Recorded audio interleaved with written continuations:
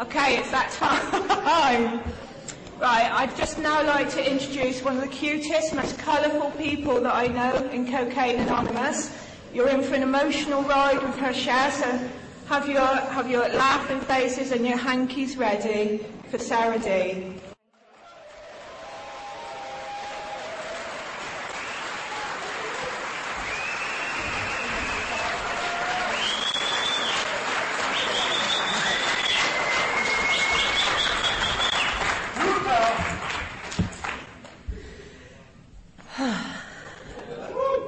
Love you too, Lee. Good morning. My name is Sarah D. I'm a grateful, recovered drug addict. I'm really nervous. My stomach is going and just really full of fear. So anybody who would like to join me, can we please just close our eyes and say a prayer real quick? God, I ask that you remove my fear, my self-centeredness, my egoism. I pray that you just come into this room and be with us today so that we can feel your presence. And please, God, put something in my mouth that somebody in here needs to hear this morning. Amen.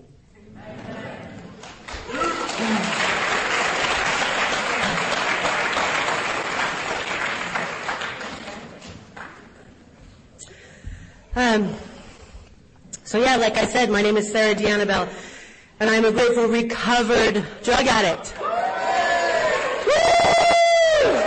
Thank you, God. I'm going to tell you a little bit about what it was like, what happened, and what it's like today. I'm going to start off really young. When I was a kid, my parents got clean and sober in this fellowship about 6,500 miles away from here, and so I grew up in a 12-step household. My grandmother's been clean and sober in another fellowship since before I was born.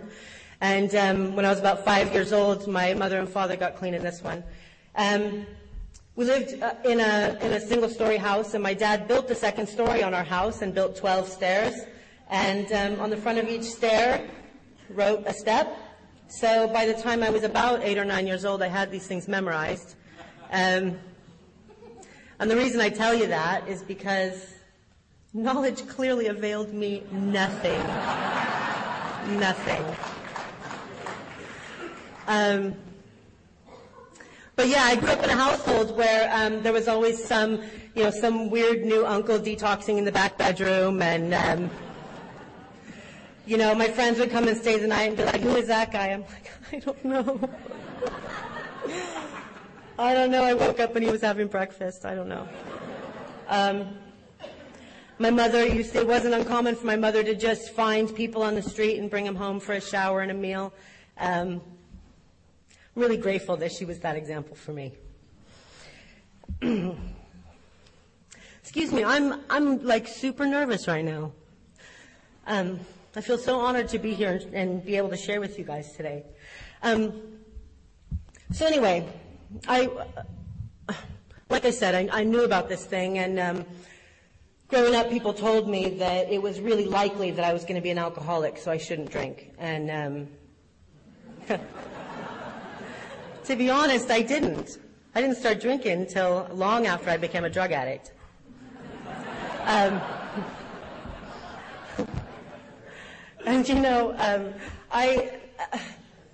I remember as a kid, everybody talks about it.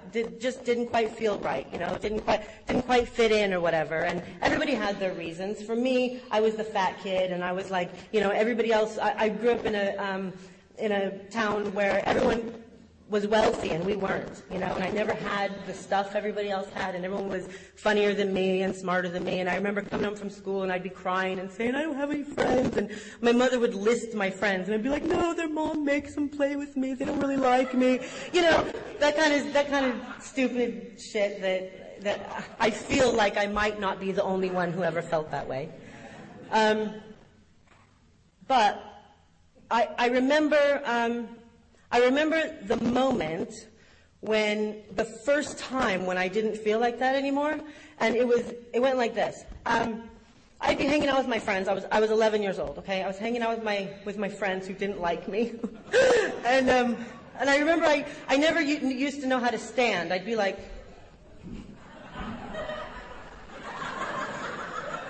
you know, like I don't know how to hang out with you guys, right? And the first moment that went away from me was we had stolen my friend's grandma's cigarettes, right? And I took a drag off this cigarette and I went, and my head just like lifted off my shoulders, and all of a sudden, you know, all of a sudden I could hang out with you guys. And you probably actually liked me, you know, and that feeling right there, I'll tell you, I don't remember the first time that I got high on marijuana. Don't remember the first time that I got high on LSD. I don't remember the first time that I got drunk. I remember that like it was. In fact, just now when I breathed out, my head kind of lifted a little bit. I remember that. I remember that head change, and I chased that because for just a moment, I felt okay. I was okay in my skin. And, you know, I don't know that drug addicts and alcoholics are the only ones that experience that not being okay with myself. But what I do know is that for me, to try to fix that, to try to just not feel that way, I started drinking and using. And for me, because I have an allergy to alcohol and drugs, once I started, I couldn't stop. And it was really a lot of fun for a while, and then it just became sad, you know. And about 15 years ago, 17 years ago, I had a lot of fun with party drugs, and I had a lot of fun with Class A's, and I had a lot of fun with all that stuff. And then it wasn't fun anymore. And every place that I lived in, I turned into a crack house. And you know, I had my children taken away from me. My personal story, this doesn't have to be anybody else's, but my story includes jail and mental institutions, and my story includes homelessness and you know, all the stuff that goes along with that to try to get some money together to just not feel this way anymore. You know, I don't really need to go into a whole lot of that because I think a lot of you probably know how to drink and use already. I was looking for a way to do it successfully, and I didn't find it. And I was married for 13 years to a heroin addict. And I was addicted to a lot of things, never heroin.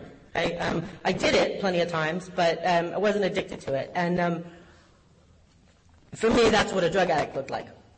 You know, so for a long time, he was my problem. You know. I remember I didn't think I had a drug and alcohol problem, but I knew I damn well had a husband problem. And that was actually really convenient for me because I never, ever once had to look at myself. And everybody else in my life kind of played along with that. You know, if you just got rid of him, you know, why are you still with that guy? And the truth is, you know, I would have had to do some work if I wasn't with him anymore. The fact of the matter is that it got to a point where I remember waking up in the morning, and before my eyes would open, I remember that feeling of, oh God, are you really going to make me do this one more day? One more day. And at that point in my life, I had all the stuff back. My kids were living with me. I had a house. I had a car. I was going to school. You know, I had money wasn't that much of a problem for me. And in fact, the Class A's had kind of left my life. But what hadn't left my life was my addiction. And I was pitiful. I was drinking in my basement without reprieve, and doing legal highs. And I never once had a good time on legal highs, not once. If you guys never tried them, just don't. They're not even, I couldn't stop, okay? I absolutely couldn't stop, and not once did I have a good time. And I remember, and I didn't, by the way, before I tell this story, I didn't see the insanity of this until after I was already clean and sober. But I remember one night, I'm in the basement. I'm scraping a pipe, trying to get the last of this crap out of this pipe, so that I could feel the way that I didn't want to feel again. Right? I'm like frantically scraping this crap out that I didn't like, so that I can get some more of it out. And I'm screaming at my husband, "If you would just fucking get clean, everything would be okay!"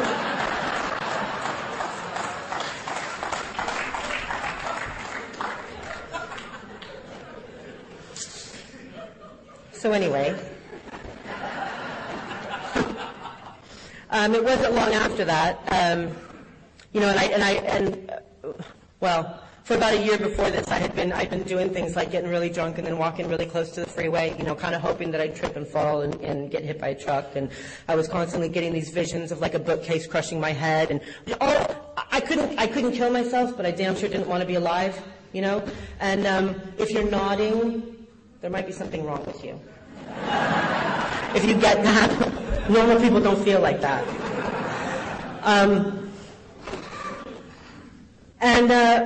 And one day, my dad came to my house, and for 19 years he'd been watching me slowly kill myself, and he kind of stood back, bless his heart. And he came to my house one day, and he said, "Why don't you come to a meeting?" I said, "Thanks, but no." And he said, we feed homeless people at this meeting. You won't have to make dinner for the kids." I said, "All right, come on, let's go." If I don't have to be a mother, I'm there, right?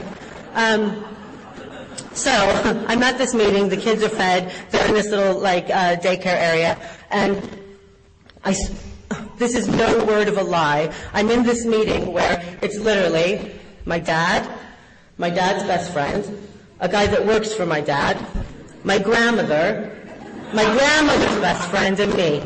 Okay? That's it. It's a topic meeting. The meeting is hope, and they're sharing to me. All right?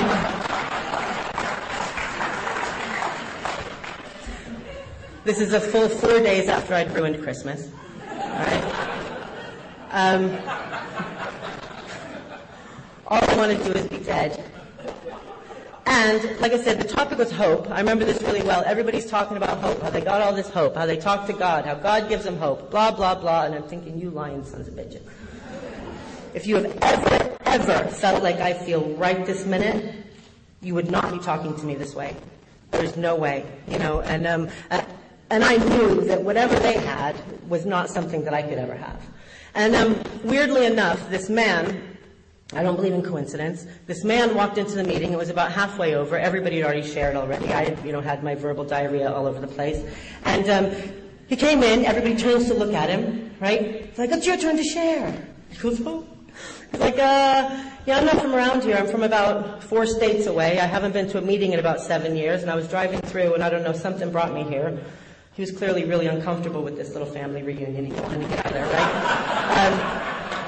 But he said, "All I know is that when I pray, it gets easier." And he left the room. God brought that man to me that night. To me. I went home that evening, and I was laying in my bed, and I heard a voice. Okay, this was not my voice talking to me. This was a voice from outside of me. It said, "Sarah, you can pray now." Oh, I saw a light come up out of my chest. I may have still been hallucinating from the day before, all right? I'll put my hands up to it. Whatever it was, it got me up out of bed and it got me on the floor. My knees were on the floor. My face was on the floor. Tears were streaming down my face, and I said, "God, whatever it is that I got to do, I will do that thing. I will do that thing." And it was the first real prayer in a long time for me. And what that meant for me was I picked up a big book that just happened to be in my house, and I started reading it. Lo and behold. And I come from an area where just checking the time here. I come from an area where there's a lot of meetings, any time of day or night. In fact, there's a massive house about about a 40-minute bus ride from where I was that literally any time, day or night, there's a 12-step meeting of various kinds.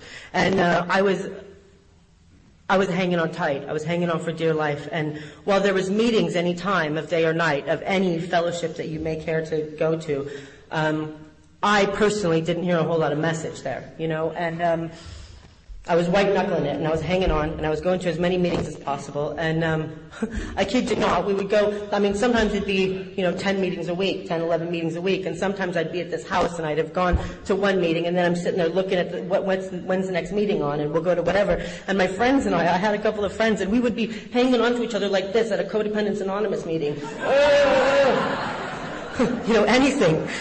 Anything, please God.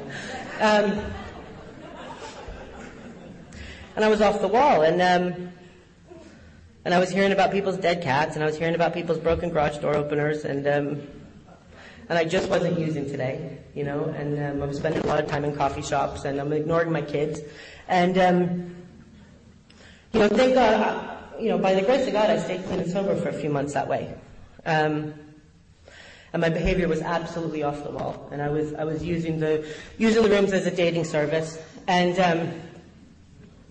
I gotta tell you guys, you are easy pickings. I mean, truly. All bridges burnt, show up at a meeting, she smiled at me. Oh, shit.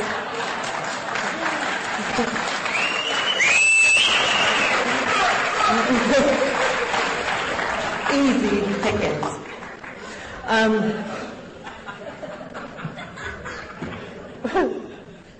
But God knew how to keep me in the rooms anyway.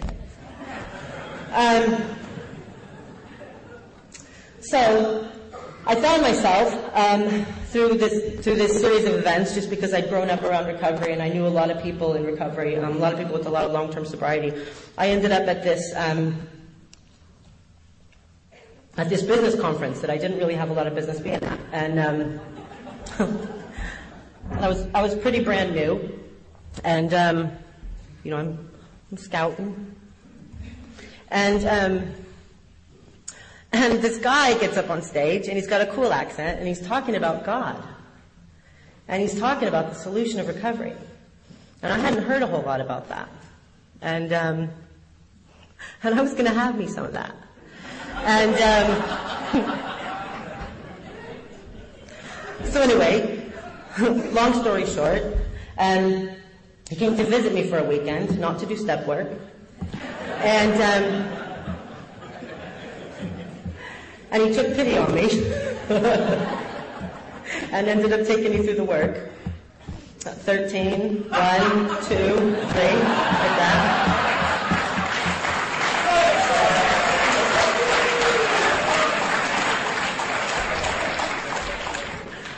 I don't necessarily recommend it, but it's my truth. It worked for me.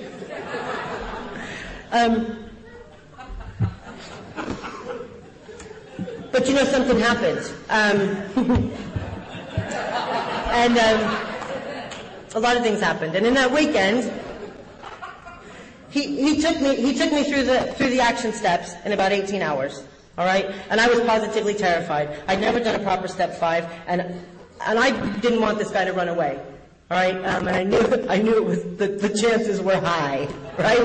If I read him this, but I also didn't want to die. And I did a terrifying thing, and the man was crazy enough to stay. I caught fire really quick, you guys. Really, really quickly.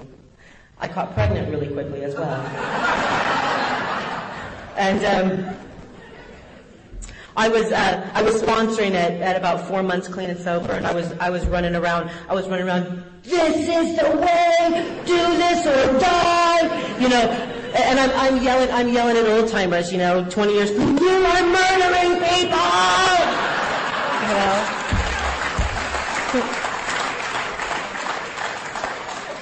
And I stay clean and sober, guys.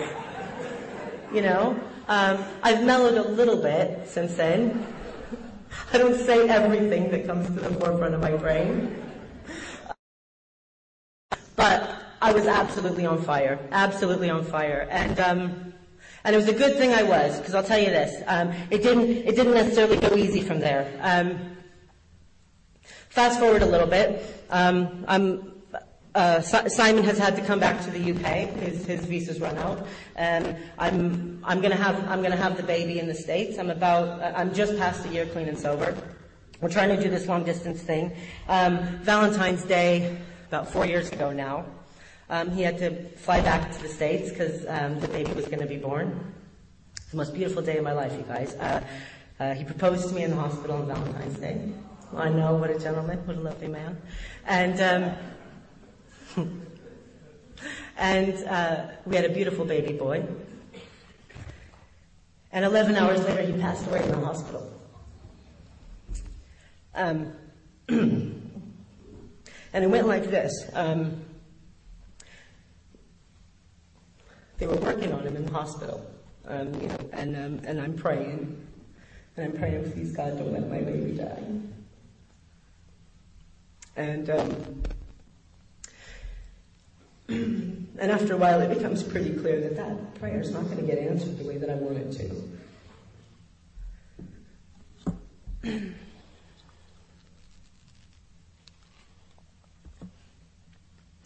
And my prayer changed. About 10 minutes in, my prayer changed. And I prayed, please, God, let me be in acceptance of whatever happens here today. And let me just put that into perspective for you. My trigger previously was consciousness. Yeah? I couldn't be conscious without taking a hit or without taking a drink. And the worst thing in the world happened to me on that day. And I just prayed to be okay. We went back to the hospital room, and Simon and I prayed together, and we just prayed, please God, let this help somebody. The nurses were offering me drugs. I just had a baby. They're offering me pain medication, and I didn't think, I'm a drug addict, I can't have that. My answer was, no thank you, I don't need it. I didn't fight it. The 10th step promises had come true for me. I was placed in a position of neutrality, safe and protected. And a nurse came in, and everybody around me was saying, it's going to be okay, it's going to be okay. And this nurse said, don't listen to them. It's okay right now. And it was, and today I try to remember that. It's not going to be okay. It is okay. Worst case scenario is still okay. And God's got me. However, disconnected, not in communion with my higher power, look at me funny in a meeting and I want to go get drunk and kill myself. That's my story. So what did we do? We were in a meeting the next night sharing about it. And that following week, Simon and I both took somebody through the step work. Because that's how we know. That's how we know how to live. That's how we know how to survive. And I'll tell you this, if you put some groundwork in the beginning and you get some good practices in place, when life hits, and it will, when life hits, you'll be protected, you'll be golden, you'll be all right. Just keep doing this. Just keep doing this. One more day. And after a while, it gets easier.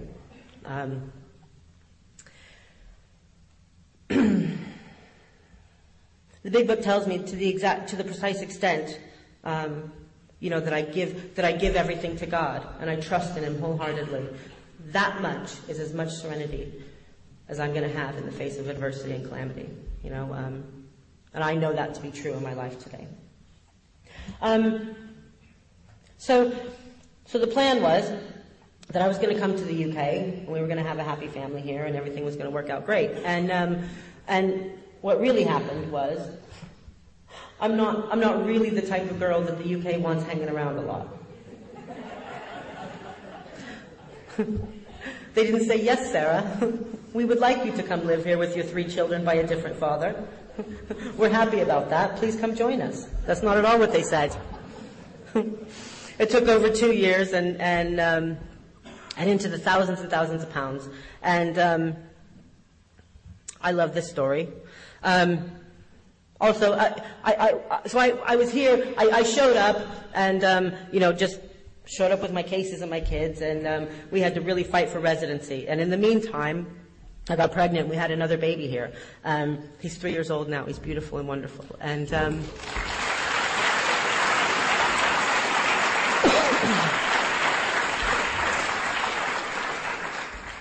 I have a wonderful mother-in-law who's at home watching him now. She is, Jay. She's beautiful. So, this is a really cool story. We had exhausted every last penny. I wasn't allowed to work, right? We had come to the very, very end of our financial abilities. We had borrowed money. We had sold everything. Friends had done fundraisers in the States. People had got money together to help me get through this legal stuff. And we got to a point where it was 2 weeks until we had to have something around £3,000 together, and we simply didn't have it. That was it, and then we were going to get deported. Okay, so Simon and I sat down and we thought, what are we going to do? What are we going to do? And we came to the conclusion that, well, maybe I wasn't meant to be here. Maybe I've got to go home. And so we kind of just said, all right, God's going to take care of that. If I have to go home, I have to go home. And within a week of having that discussion, a check came through the mail. They'd been looking for Simon for about 5 years. It was a tax rebate check. Okay? And it was £27 more than we needed. I'm not done yet. So I go to the bank to deposit the check, and we're £26 overdrawn. So, with God as my employer, sometimes I get paid actual cash for this stuff.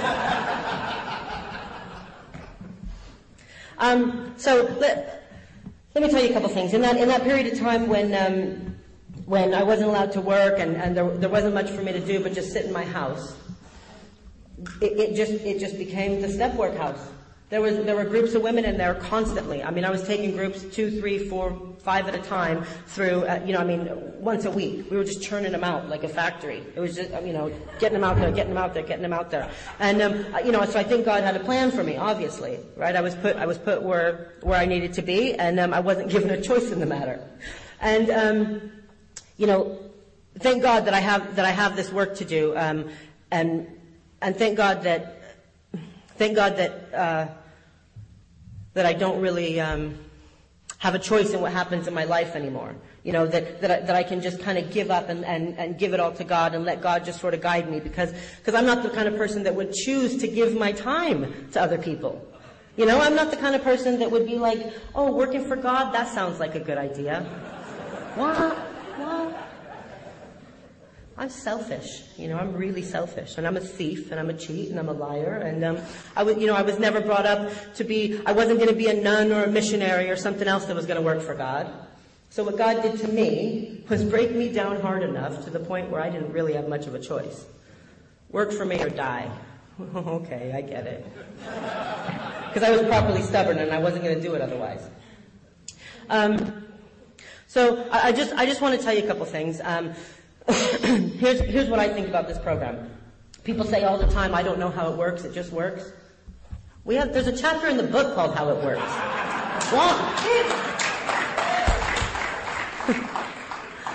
I know how it works. How it works is this. I do what God would have me do, and God takes care of shit. That's it. That's how it works. And because I am so blocked by selfishness and by shame, guilt, remorse, and regret, I have a really, really clear set of instructions on how to connect with God. Because I'm just so full of myself that I can't hear him when he talks to me. And that's how it works. The step work is really, really simple. And if you're willing, it's easy as well. You know, the only way it ever gets hard or complicated is when you don't want to do it hard enough to make it hard and complicated. And today, I'll tell you this. If you come to me, ask me for help, and then start fighting against me on stuff, I'll just tell you to go get drunk. I'm a busy woman. I got a full-time job. I have 6 kids. I got a demanding husband.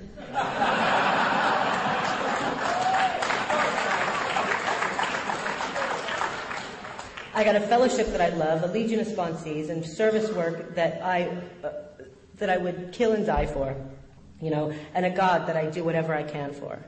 And to be honest, I don't have time to argue with you about why you should do this. I don't. And there's other people out there dying who need your spot. You know?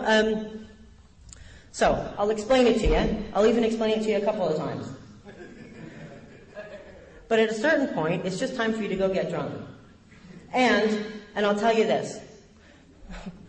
Those steps on the wall there, at least half of them mention God by name. Right? This is a program about God.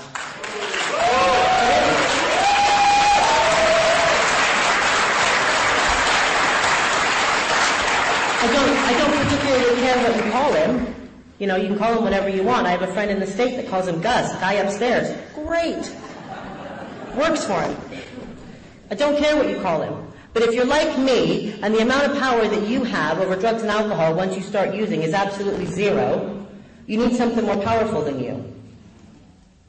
And there's no human power that is that. You know,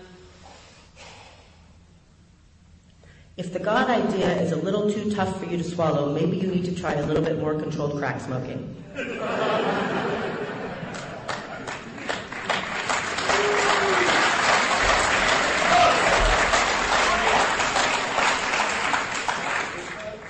Like I said, I don't care who you call him, I just care that you call him. And I'm here to tell you that I am recovered. I am recovered. I do not fight the obsession for drugs and alcohol anymore. I don't fight it. Page 100 and 101 of the Big Book of Alcoholics Anonymous tells me there's no such thing as a trigger. I know that to be true in my life. I spend Christmas, I spend all kinds of time with my husband's family. They're heavy drinkers, you know, and we have a good time. You know, I go to weddings, I do that stuff. I get to be around people that I love who are absolutely shit-faced. It's hilarious. I have a really good time, and then I go home and go to sleep clean and sober. And that's one of the many, many, many, many, many, many promises that this program makes to me. And I can guarantee you something with 100% faith, that if you do this program as outlined in the Big Book of Alcoholics Anonymous, you will never drink or use again.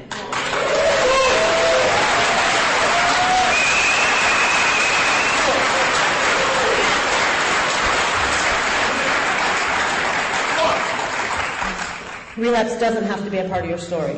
If it is, that's all right. You know, I mean, you're here now, and you're responsible for what you do from here on out. You've been given a set of tools. Use them. So here's what I'll say about what to do. If you're sitting here hurting, if you're sitting here brand new, look around the room and see if you can find somebody who doesn't look like they want to kill themselves. And then ask them how they got that way. And then do what they tell you to do. And the stuff that you don't want to do that first.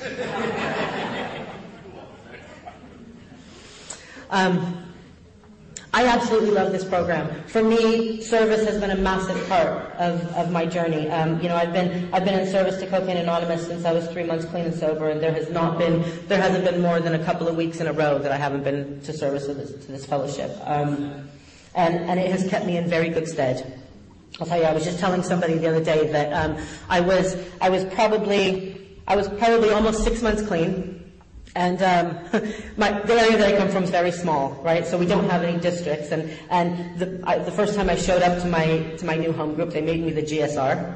And so I'm going to area. I'm 3 months clean, and I ended up also on the Unity Committee, and I'm put in on a Unity event, and all this stuff, right? And I've got commitments at various groups, and I'm almost 6 months clean, and I'm sat in front of this bar in my car, and I'm really seriously considering going in.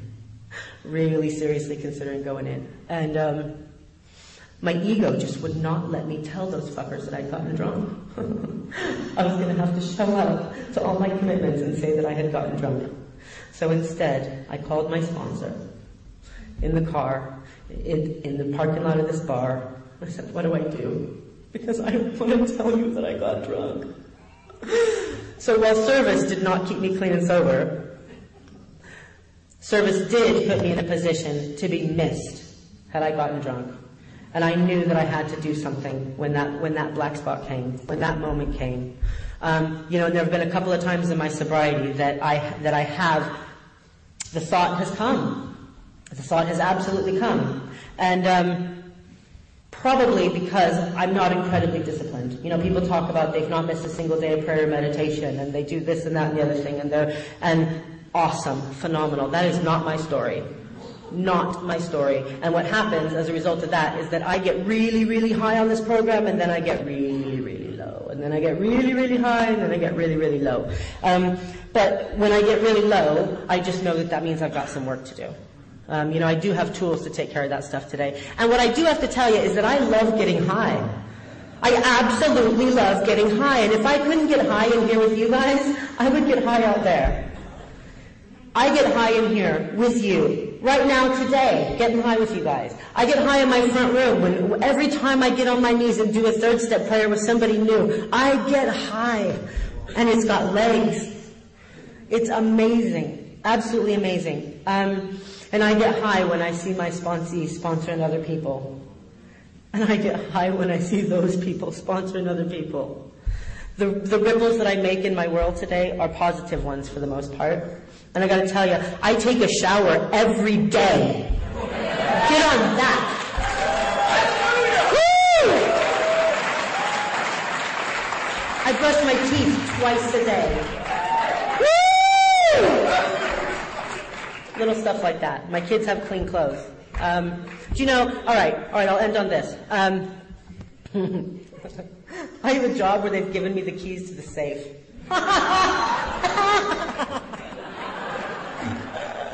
And they know who I am. They know about me, and they still gave me the keys to the safe. Crazy people. You guys, I work for God today, and I invite all of you to come and join us. My dream is that we're fighting a disease, and my dream is that we all get together as soldiers and fight this together. And whether you take 18 hours to go through the steps and take people through that way, or whether you take 18 months, just get somebody through. Don't make them show you willingness. I'll say that. Do not make them show you willingness. You don't show up at the hospital with a gunshot wound and the doctor says, show me some willingness, and keep coming back here for 3 months before I'll sew you up. You don't.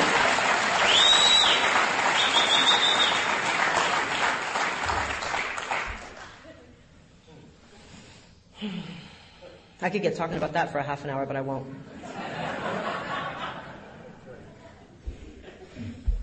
So yeah, get on board. Come and join us. Can you guys please, just as a little favor to me, because I'm going to wrap it up now, could you please remain in your seats and stay quiet until we get to all huddle up for the Serenity Prayer? I cannot wait to do a massive Serenity Prayer with you guys. Yeah, meeting's almost over. Thank you for letting me share.